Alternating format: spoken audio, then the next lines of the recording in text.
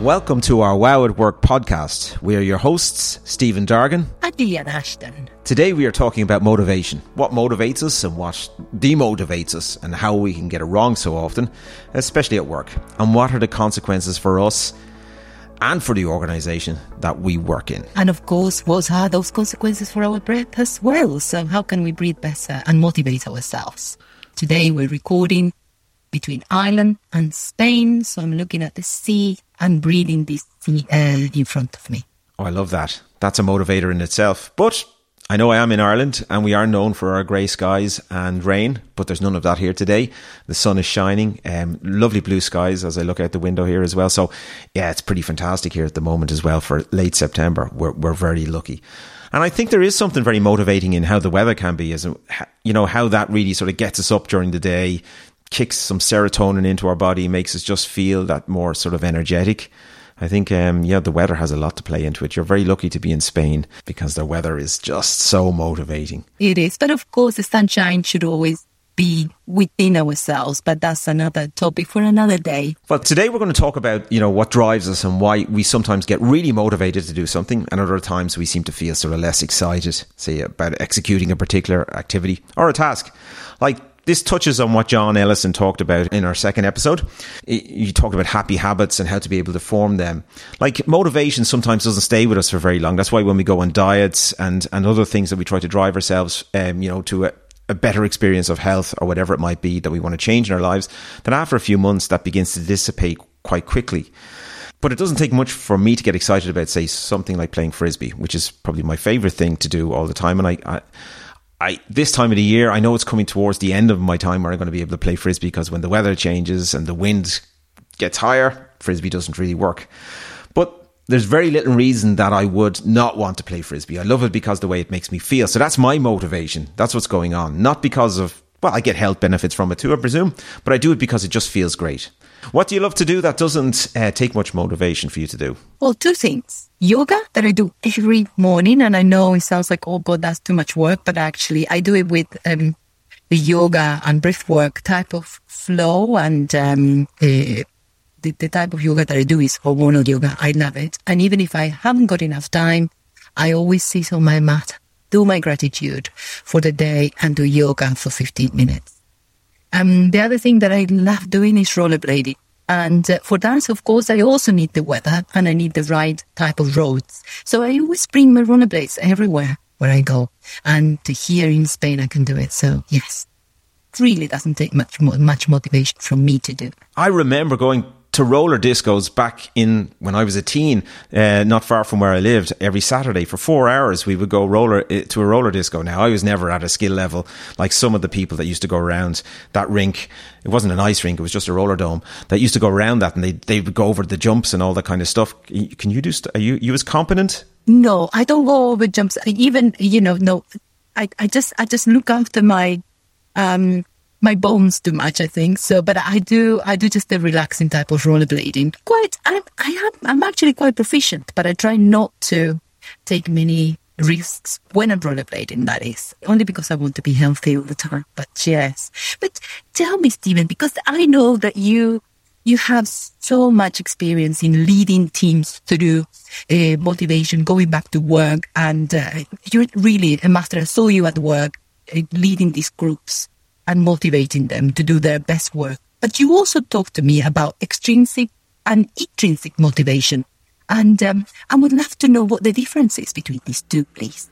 Okay, so extrinsic and intrinsic motivation are the two different motivators. One, extrinsic, is an external motivator. Give me a bit of money and I might work a little bit faster.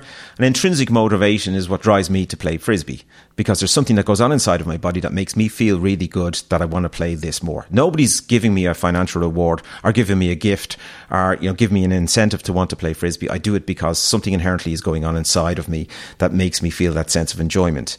So that's intrinsic motivators. What's really interesting is how mixed up we have got between extrinsic and external and internal motivators. So when we talk about the workplace, we pretty much think that in the workplace, the only motivators that we have are what we call external rewards. It's called carrot and stick. Okay, so the carrot is that if I pay you a financial reward, you're going to work much faster and much harder. And pretty much that was the way it was for long periods of time in the workplace, because we worked in what we call manual jobs. We worked on production lines. And if I was the person on the production line that was adding a sort of a nut to a bolt and somebody was adding a widget next, I could work pretty fast at that if somebody told me I was going to get a financial incentive for doing that quicker. And I've looked at some of the experiments based around these motivations. And one of them is really, really interesting, is that why would we do anything unless we were financially motivated to go and do it? Why would we do anything if there was no reward whatsoever? And I looked at some really interesting experiments through some of the readings that I've done. And one of them was back in 1949. There was a guy called Henry Harlow who used to do some experiments with chimps. And he did a really interesting experiment where he did a thing called the lock and pin puzzle. So he placed the lock and pin puzzle inside a cage where there were chimps. And he wanted to see exactly what the chimps did when they were given the lock and pin puzzle. Would they just discard it? Would they just leave it to the side? Or would they look at it? And he discovered what they did was the chimps would pick it up and they would find a way to be able to use the pin to try and open up the lock. So something that those chimps were not getting a reward for. There was no reward of extra food. There was no reward of a mate. There was no reward of extra play or anything like that. They were simply just given the lock and the pin, and they had to decide what they wanted to do with it. And what they decided they wanted to do with it was try and work out how to do it. And when he had seen that happen, he would take the lock and the pin out, and then he would bring it back in at various different stages, and he would see what would happen then when they had it again immersed into the cage. And he discovered that the chimps would go and look at it again and try and work out how to do it even quicker. So because they weren't getting an outside reward, what was going on? Something internal must have been causing them to want to open up that pin and lock. And we hadn't seen that before. We had never seen that before because we always thought up to that point that everything that we would do needed to have an external reward for us to do it. That experiment was pretty much left to the sidelines and people didn't really see it. So Edward Deci had seen Henry Harlow's 1949 chimp experiment, and he wanted to take it up a level because it's sort of been hidden and not many people have spoken about it. And he said there's something else in there. Can we look at see how that affects humans, how humans' intrinsic motivation may be triggered?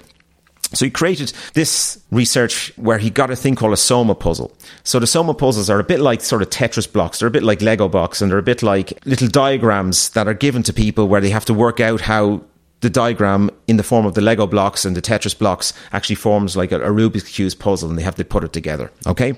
So he simply got two different groups of people. And on day one, he brought the two groups in, and he offered them absolutely no reward whatsoever for solving the puzzle. He said, I just want to see how this works out. So he brought the people in, he got them to sit down and work out a puzzle. Then he came back and he gave them a second puzzle, got them to work it out. And then he came back and he gave them a third puzzle. Now, what he had done in this experiment was he'd created a room where they were sitting, where they had magazines and they had newspapers from the time sitting in the room as well. And after the third puzzle he'd given them, he said, listen, to finish this experiment off, I have to go into a separate room where there's a mainframe computer. I have to input the data that I've collected from the first three puzzles that you've created. I have to input it into the computer, and then I have to come back and tell you what the fourth puzzle will look like. And they said, well, that's absolutely fine. You can do what you want while I'm gone, okay? There's magazines and newspapers there. You can chat among each other. And what he discovered is that when he left the room, there was no mainframe computer. There was just a two-way mirror, and he wanted to observe what did they do once he had left the room. So he discovered that when he left the room, that he left the room for exactly 8 minutes. So he left the room for exactly 8 minutes every time. He discovered that for 3.5 of those 8 minutes, people picked up the puzzles and they began to look at them and they got a little bit excited about them, about maybe I could work out what puzzle number 4 might be. So they had some sort of desire to mess around with the puzzles. And the rest of the time, they looked at magazines and spoke. On day number 2, he changed the experiment. So remember I told you he had two separate groups? One of the groups, he gave them a reward. He was going to give them roughly the equivalent of $7 per puzzle or so in today's standards. He was going to give them $7 per puzzle, so they're going to get a monetary reward for completing the puzzles, the 3 puzzles and the 4th puzzle. The other group, he was going to give them no reward whatsoever. And he discovered by doing that giving the people the rewards, that after the 3rd puzzles had been completed and he left the room and pretended to put stuff into the computer and observed for 8 minutes, he discovered the group that got the financial reward spent up to 5 minutes on average messing around with the puzzle pieces, trying to solve how they worked. So we discovered there that the financial reward had motivated them to want to get excited about the puzzles. And the group that had got no reward, they spent exactly 3.5 minutes like they did the day before, just messing around with the puzzles. So we could have stopped that experiment right there and then and said, that's your answer.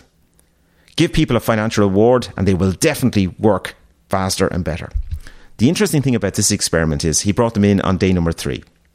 And he told the group that got the financial reward the day before, sorry, but we've ran out of money. I can't give you any financial reward for doing the puzzles. We'll just do them as we did on day number 1. And they discovered that when they got to the stage of the third puzzles were finished and he'd left the room and observed for 8 minutes, he discovered that their motivation and drive to mess around with the puzzle pieces had dropped below where it had been on day 1, and it went down to 2.5 minutes. So they were most demotivated than they were all week. The interesting thing about this was the group who had had no reward on day number 1 or day number 2, they had no reward on day number 3, but suddenly, for some reason, their intrinsic motivation rose. And they spent longer than anyone else throughout the week working around with the puzzle pieces. It was over 5 minutes. So something internal had been triggered inside of them, and something demotivated had happened inside of the other group. So money, what we've discovered, can be a really big demotivator when we come to what we call tasks that are cognitive. So this is why it's important. The workplace that we work in now is no longer algorithmic. And algorithmic means we no longer stand on production lines adding parts onto a process. That's gone. We have automation took care of all of that. We now work in fields of work where we try to find solutions for people. We try to be creative. We try to come up and solve difficulties for customers and companies. That's a cognitive task. And what we've discovered is that every time that we add a financial reward to a cognitive task, it corrupts its ability to be solved. I do this experiment with groups. And Carl Dunker did it back in the 1930s, where it's called the candle experiment, where you take a candle and you take a box of thumbtacks and you take a box of matches and you have a table, and the table is right beside a wall. And you ask the people in the room to find a way to be able to attach that candle to the wall and light it so that none of the wax drips onto the table. So you're trying to imagine what this looks like at the moment. And people in the group will see a diagram of that. I showed them the candle, the box of thumbtacks, the box of matches, the table, and the wall beside the table. And they've got to find a way to be able to attach that candle to the wall, light the candle so that the wax doesn't drip onto the table. And for certain people in the room, I hand them an envelope. And when I hand them an envelope, there's a financial reward inside the envelope. And what's written inside of the envelope, and I asked them to open it up. I said, open that up, but don't tell anybody else in the room what you've just read. And it says on the envelope that if you can solve this puzzle quicker than anybody else in the room, you will receive this financial reward. I'll give you this amount of money. It's usually about 20 euros or something like that I offer them. Every single time I've done that experiment, every single time I've handed envelopes to people and given them the offer of a financial reward for solving that problem quicker than anybody else, every single time they failed. They're usually 2.5 times slower at solving that puzzle than anybody else, because there's a process that goes on in the brain that corrupts our ability to be able to solve a cognitive task. We get muddled in that situation. And it goes even further, because I know I've gone on a lot about this, but I'm so interested in this because we have this idea that financial rewards are going to help us be better at work. And we're discovering they're not. Tom Wichich does a really good experiment, another experiment I do, which is called the marshmallow experiment. And I don't know have you heard of this? No, I haven't. So this is what I do with teams. So I give them 20 pieces of spaghetti, and I give them a yard of string, and I give them a yard of sticky tape, and usually masking tape, and I give them one marshmallow. And this is their instructions. They have exactly 18 minutes to try and build the tallest structure that they can with the marshmallow sitting right on top of the spaghetti pieces.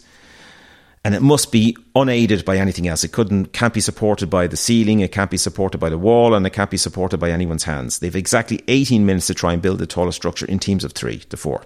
And when I do that experiment, there's a lot of fun in the room. But there's a guy called Tom Wichich who does this with teams. And one of the things that he did was, I think he took about 100 teams and he brought them into a room and he offered them a reward. The team that built the tallest structure would receive $10,000. All they had to do was build the tallest structure and they would gain $10,000 by doing that. With that group of about 100 teams in the room, not one single group managed to build a structure that was unsupported. So even if somebody had built a structure that was only 3 inches high, they would have won 10,000, but not one of the teams was able to do that because they were corrupted by the financial reward. People talk about purpose in the workplace. Why do you think it's so important in this framework that we're talking about extrinsic reward or financial reward? Well, purpose is intrinsic. So when we have an alignment of purpose with the role that we're doing within the organization, that connects with something. And what actually happens to us is we set off what we call it, there's a seeking system inside ourselves. So there's a guy called Daniel Cable, who has a brilliant book called Alive at Work. And he talks about this, the importance of what actually goes on in this situation. And what actually happens is we're really good at wanting to explore. We're really good at wanting to find out the cause and effect of something. And that, taking on a challenge, doing something that just stretches us beyond our comfort zones, beyond our growth zones, maybe touches on the panic zone ever so slightly, but we want to be able to do things that stretch ourselves. And most workplaces don't allow that to happen.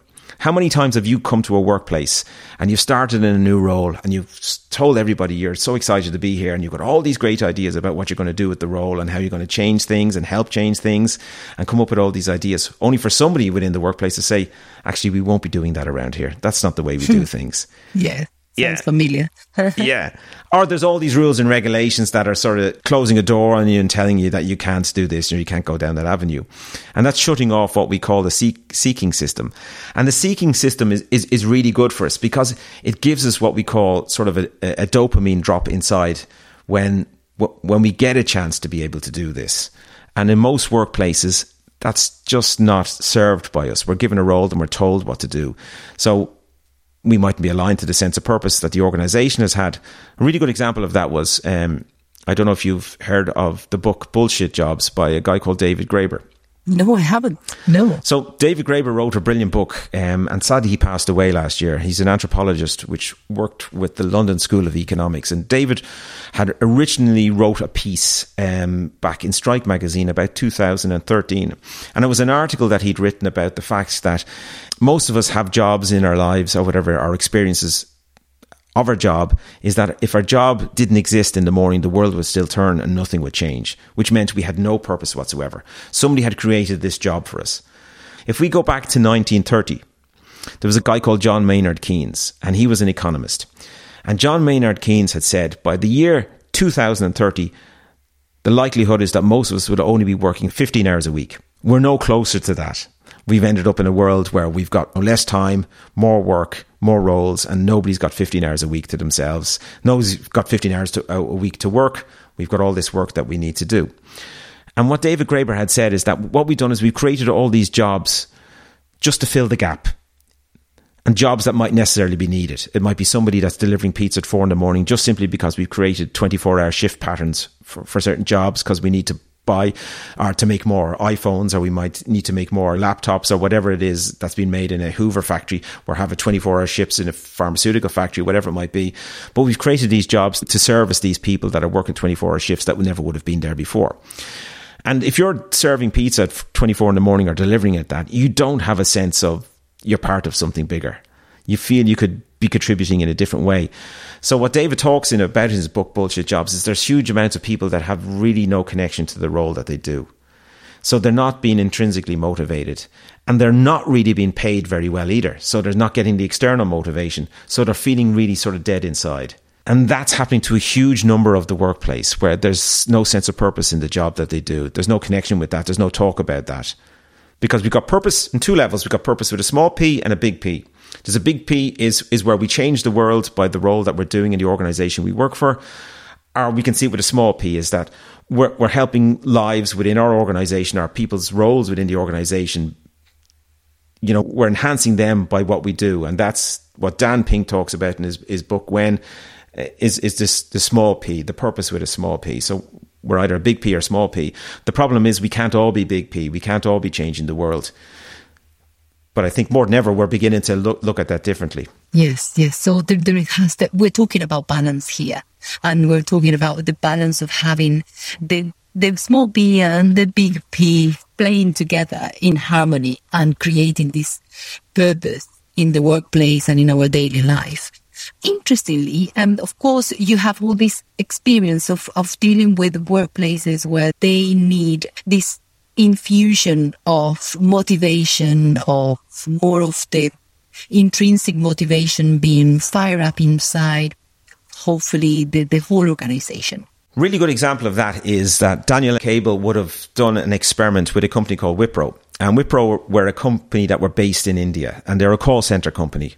So they had thousands upon thousands of employees. And like when they used to do their induction sessions into the organization, it was usually about 600 or 700 people a day were being brought into the organization. What Wipro discovered was that they had a very low retention rate within the organization, which meant that pretty much every 18 months they were replacing the workforce that they had with another workforce. So people were leaving.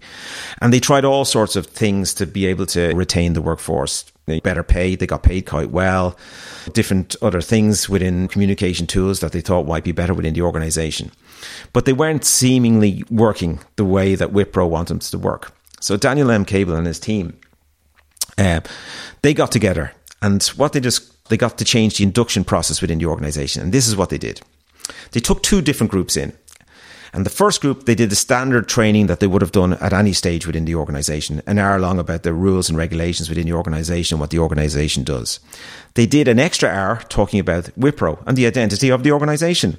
They got to meet a star performer within the organization who spoke about, how great it was to work within the organization. They answered some questions about their first impressions within the organization, and then they were given a branded sweatshirt, company sweatshirt, and they were sent on their way. Then there was a second group, right? And they were also given the standard training, but they were given an extra hour, not to talk about the company's identity, but their own identity. So the questions they were asked about, what are your unique skills that you bring to the organization? What makes you happy and leads to your happiest times and your best performance? And they were told to write this down, simply write this down, and then relay it back to everybody else in the group that you were being inducted with. Then they were given a branded sweatshirt embroidered with their own name at the very end of this. So we're given a personal experience where they got to reflect and talk about what their unique strengths were, what makes them happy. And just by doing that, the retention rate in that group went up 32%, which is phenomenal. So they stayed longer, but 32% within the organization than others would have. And it's a really interesting experience. So what the experiment really was doing was it was touching the people that were inducted into the organization on a human level rather than just seeing them as coming forward on a company level. So I suppose it's about alignment between the purpose and the objective of a business with the people making that organization. So basically align both purposes and objectives to increase the likelihood of this success in both the company and also the people making this company. You're absolutely right. Listen, roughly around 80% of the workforce, and it's probably could be even higher now, are disengaged, who would rather be anywhere else but in the working space. And us as humans, we're all very actively curious. We like to innovate. Like when we join organizations, I told you that we're sometimes met by a wall of rules, policies, regulations. They prevent this. So we want to be able to turn that part of the brain that sort of makes our employees, our people within our organization want to experiment and play. So really good organizations know how to do this. And it not only helps the organization, but it makes life for the employees more compelling in work. And that's what you want to be able to do. So how do we do this? We can do it in three ways. One is in self-expression. And self-expression happened in that induction process that I just talked to you about at Wipro. So you're sharing your unique ideas, your perspective on the world. That's done. And if we can introduce that in ways within our organization every now and then when we sit down and we can talk about what's important to us. The second thing that we can do is experimentation. It's about pushing the boundaries of what we already understand, sort of coming around, playing around with new ideas. And really good organizations are able to do this. One of the first companies I came across that did this quite well was Atlassian, which is an Australian company, which they used to have this day where they'd have a whole 24 hours of experimentation, come up with an idea, and then you showcase it to the team the next day. And it could be on anything. And Google did something similar to that. They called it 20% time, where they could spend 1 day a week working on a project. Once somehow you could just loop it back into what Google did as an organization. And I think at one stage, 50% of Google's profits came from those 20% time projects. I think Gmail would have come from that, and there's adverts and other different types of things came from that process. So now you're setting off the seeking system inside of people. And the third thing we can do is we can personalize purpose. We have, as employees, we have a greater understanding of what we do and how that impacts on other people. Let me give you an example of this. In the University of Michigan, they did an experiment a number of years ago. I think it might have been Adam Grant did this experiment. But what the interesting thing about it was this, that inside the University of Michigan, they have a group of people who work in a call center. And what they do is they ring up donors for the scholarship fund that they have within the organization, within the university, so they can allow certain people go to college that could never have afforded to go to college. So these people pick up the phone day in and day out. They ring up possible funders for these scholarship funds, and possibly for most of the day, they're met with lots of no's, lots of people putting down the phone. It's a difficult job working in a call center for anybody. And specifically when you're asking the other people for money, it can be even more difficult. So what they simply did was this. They gathered some of the people who had been on the scholarship fund, okay, who'd gone through the process of university, and they got them to talk to the people who worked in the call center for roughly 5 and 10 minutes, do a presentation on how it enhanced their life, how it changed their experience, because they never could have gone to a university without the help from the people that funded this and the scholarship fund being set up. And just by having that talk, that presentation in front of the people who worked in the call centre, then the profits within the call centre went up 172% over the course of the next month, and engagement, which the amount of time that they spent talking to prospective donors on the phone, went up 142%. That's incredible. And I remember talking to a pharmaceutical company a number of years ago, and they had invented a particular process around diabetes that I know because I have a family member that experiences diabetes. And I said, this really enhances their life. This is brilliant. What you need to do is you need to go out and you need to find the people that use this product and go, this is incredible how it's changed my life. And you need to get them to come back and then talk to the employees and tell them their story. Because in doing that, you're setting off this little seeking system, this little this motivation, this little drive inside that motivates the self-seeking system to go that further mile in work. You know, that motivation, that drive that becomes intrinsic. Another question in terms of how our motivation potentially has been transformed over the last 18 months with COVID. What do you think? Have you experienced now the workforce having different motivators and how they express what they want from work from this last 18 months experience? This is such a topical conversation, isn't it? This is such a topical thing. Like, I think people have begun to realign what they really want from the world of work over the last 18 months. Do I want to be sitting in a car for an hour and a half or a train for an hour and a half heading to the workspace and then doing my 8 or 9 hour day and then driving home for an hour and a half or sitting on that train for an hour and a half? And people have begun to reassess that and say, don't think that's what I want anymore. Do I want to have to sit in the same office surrounded by people for 8 hours a day? And like I talked about this quite a lot. Like Jason Fried from Basecamp talks about this, that world of work is just full of distractions and it's very difficult to get good solid work done. So people are finding that just from working from remote experiences at home, many people have found that less distractions have allowed them to be more productive. So they've got more work done at home than they would have done in the office, where people are tapping you on the shoulder and asking you to, whatever, sign a line for the raffle or whatever, you know, or talk about the football or whatever it might be. And specifically in open plan offices, that can be really difficult. Let me give you a good example. I had this epiphany about, over 12 years ago now. I sat down and I worked out the world of work for me. And I discovered that when I was driving back and forth to work, I worked out, first of all, that every year that I worked in a particular organisation I worked for, that was roughly about 50 odd miles from where I lived, and including traffic, that I worked out that for every year I worked for that organisation, I spent exactly 12 days, I think it was 12 and a half days multiplied by 24 hours, driving back and forth to work. So that was equivalent to my 2 weeks holidays. My 2 weeks vacation was used up because I'd sat in the car getting back and forth to work. I took it up another level and I discovered this, that over my whole working experience to the year that I retired from work, I would have spent, and it just worked out magically at this figure, that I would have spent exactly 364 days of my life in the car, multiplied by 24 hours, travelling back and forth to work.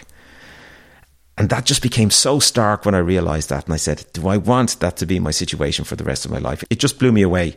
So I said, no longer do I want to do that. That's why I work now in a different sphere completely compared to what I did before. And I can travel on my own terms now.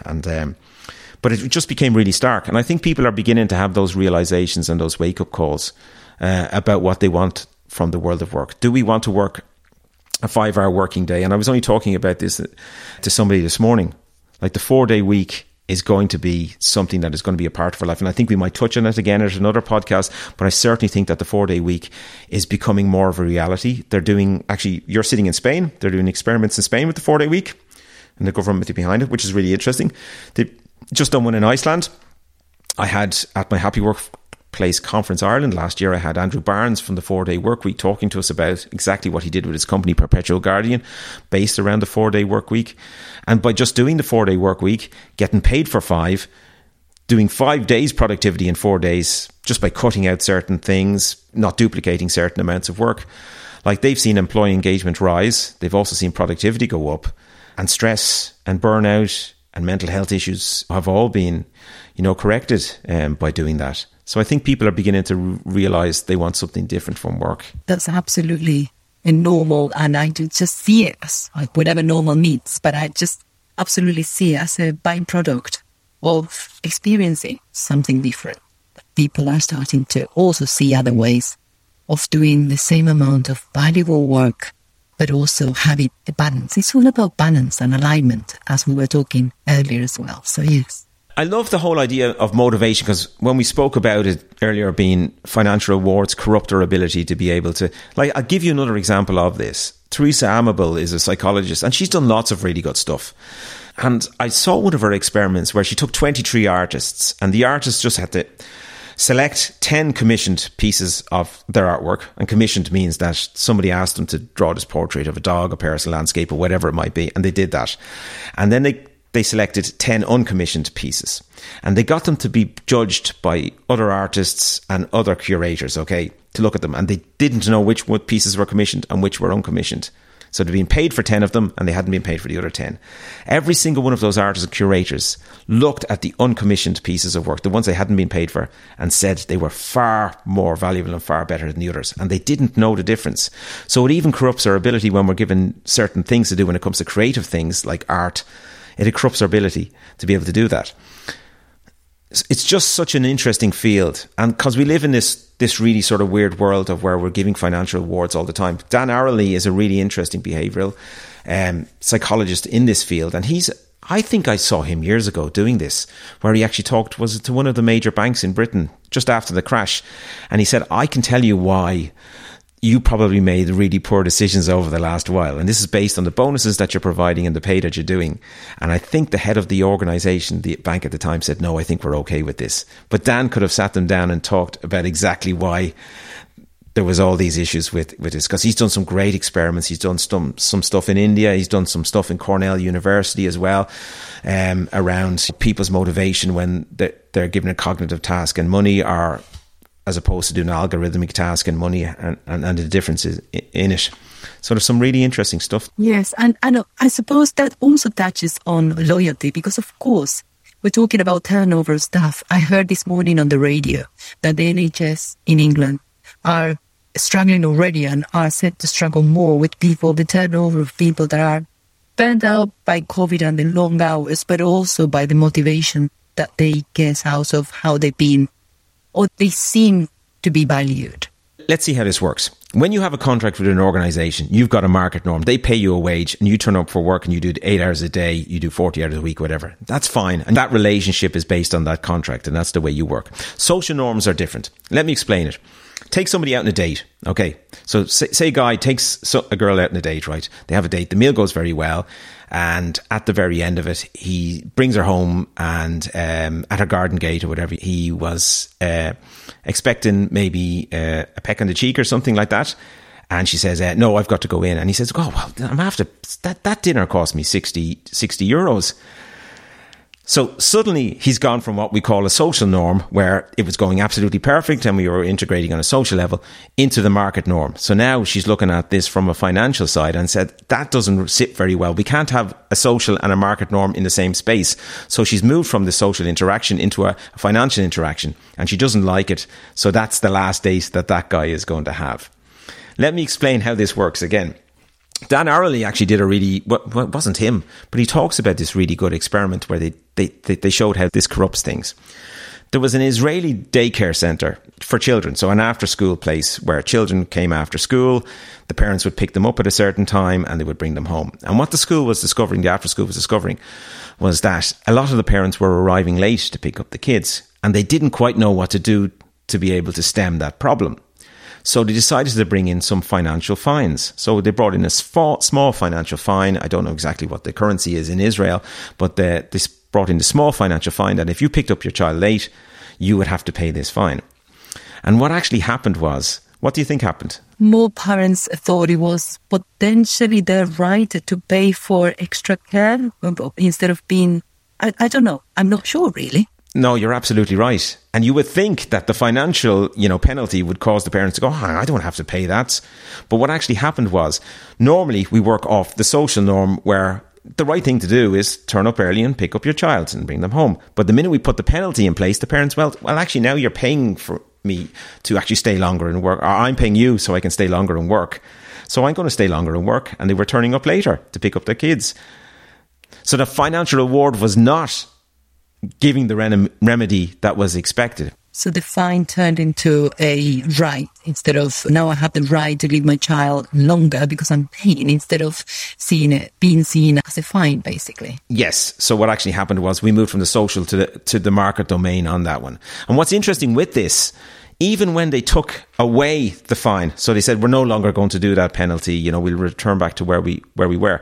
The parents then at that stage, they didn't revert back to the old practices. They didn't start to turn up early to pick their kids or turn up on time. They still stayed late. And what we've discovered is that it takes a longer while than we expect. It's not an immediate change where people revert back from the market norm to the social norm to pick up their children or to move back into that domain. It took even longer. So it was actually months before the parents went back to the social equivalent. Like, let me give you an example. Say in the workplace, say I gave you a bonus of 1,000 or I could send you on a holiday. What do you most likely say to me? I would say a holiday. You would say a holiday? Yes. Well, I wouldn't. Well, most people wouldn't. Yes. That's the wrong answer, Liliana. I know. Oh, God. Well, right now, the way I feel, I need a holiday. But yeah, it's true. It would be nice to have a 1,000 as well. well, the reason why we usually say 1,000 because it's cold hard cash, and we can get that cash, and we could either buy a cheaper holiday than the company was going to give us, and we could have some money left over to buy some really nice things that we might enjoy. So I've given you the cash, but what if I want you as an organisation to work late a week later? If you took the cash, we haven't built any social capital between each other. This has become a market transaction between ourselves. So suddenly you probably would have been happy the week previous to work late in my organisation with me just asking you. But now, because we've brought in this financial reward, we've changed it from a social domain to a market domain. And you go, this is a financial transaction now between me and Stephen. So if you're asked to work late, you're going to basically say, but you're going to pay me for that now, Stephen, even though the week before you would have quite happily worked later. So in turn, if you receive the gift, you're more likely to move towards the social domain. So even giving somebody a gift changes it. And then you begin to build social capital. You're more likely to do late work if it's a gift. So for organizations who are wondering, what do I do? Because I do want to reward my staff in some way. If you reward your staff with a gift, it doesn't have the same negative effect as it would if you would give a financial reward. It's really like the daycare centre in Israel is a really good example of that. Dan Arley has also done some really good experiments where he did something simple, where he had a removals van outside a house, and as somebody was taking out a sofa or a couch out of it, they asked people would they help them with the sofa or the couch, and most people would say, yes, of course I'll help you with the sofa or the couch. So everybody was quite happily on a social level to do that deed and that task. And then he brought something else into it. So he said, listen, would you mind helping me move that sofa or couch out of the back of the truck? I'm going to give you $5. And the minute they brought the financial reward into it, people said, no, you're okay. And they walked on. So you've got to be careful that we don't corrupt the two between each other.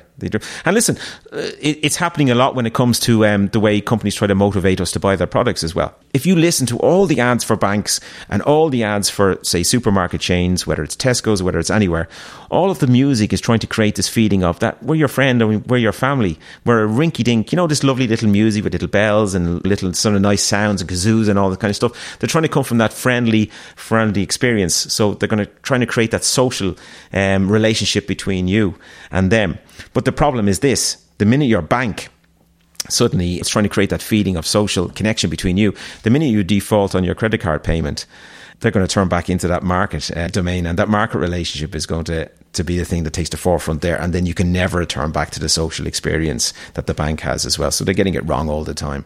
And again, that shows the motivation between people and how this market and social can get really complicated and can really come to complicate things if we don't manage them in the right way, particularly as looking at companies and the synergy between the alignment of purpose, objective. How do we increase loyalty? How do we increase motivation? With autonomy, Cornell University, they took 320 companies, and with these companies, they looked at 50% of the companies granted autonomy to their workers, their employees within the organizations. 50% of them operated with a top-down direction within their organization, so they were the complete opposite. They discovered that the autonomous companies grew at 4 times the rate and had a third of the turnover of staff of the other organizations that had top-down direction. Like the best artists in the world have great autonomy. When you think about it, Banksy doesn't need to be told what to do. The great musical artists decide what they're going to write without the direction of the record company. So autonomy is really, really important, not just in the workplace, but in our lives. Absolutely. Create loyalty, not just in the company, but with our own purpose in life. If you can create autonomy inside of people, so self-direction over what they do within the workplace, if you can fit people into their strengths, what they're really good at, put them into roles that align to those strengths, give them the autonomy to be able to direct themselves in many ways. We call it freedom within guidelines. So give them the right tools, give them the right guidelines to be able to do their work, and just let them off. People will amaze you at what they're able to do. Absolutely. I've learned so much today, Stephen. I'm so grateful for all your shares here. And this is your phrase, Stephen, but I'll say it today. Happy days. Happy days. Thank you for listening to our podcast. We are so grateful to have you here. Please subscribe to the podcast if you haven't already. Do not miss any further episodes. Please leave a 5-star review. If you have enjoyed this episode, this will rank the podcast higher and allow us to reach much more people. To learn more about breathwork and our offerings for companies, please visit breathenowhub.com and wakeup.ie. Looking forward to seeing you next time on Wow at Work.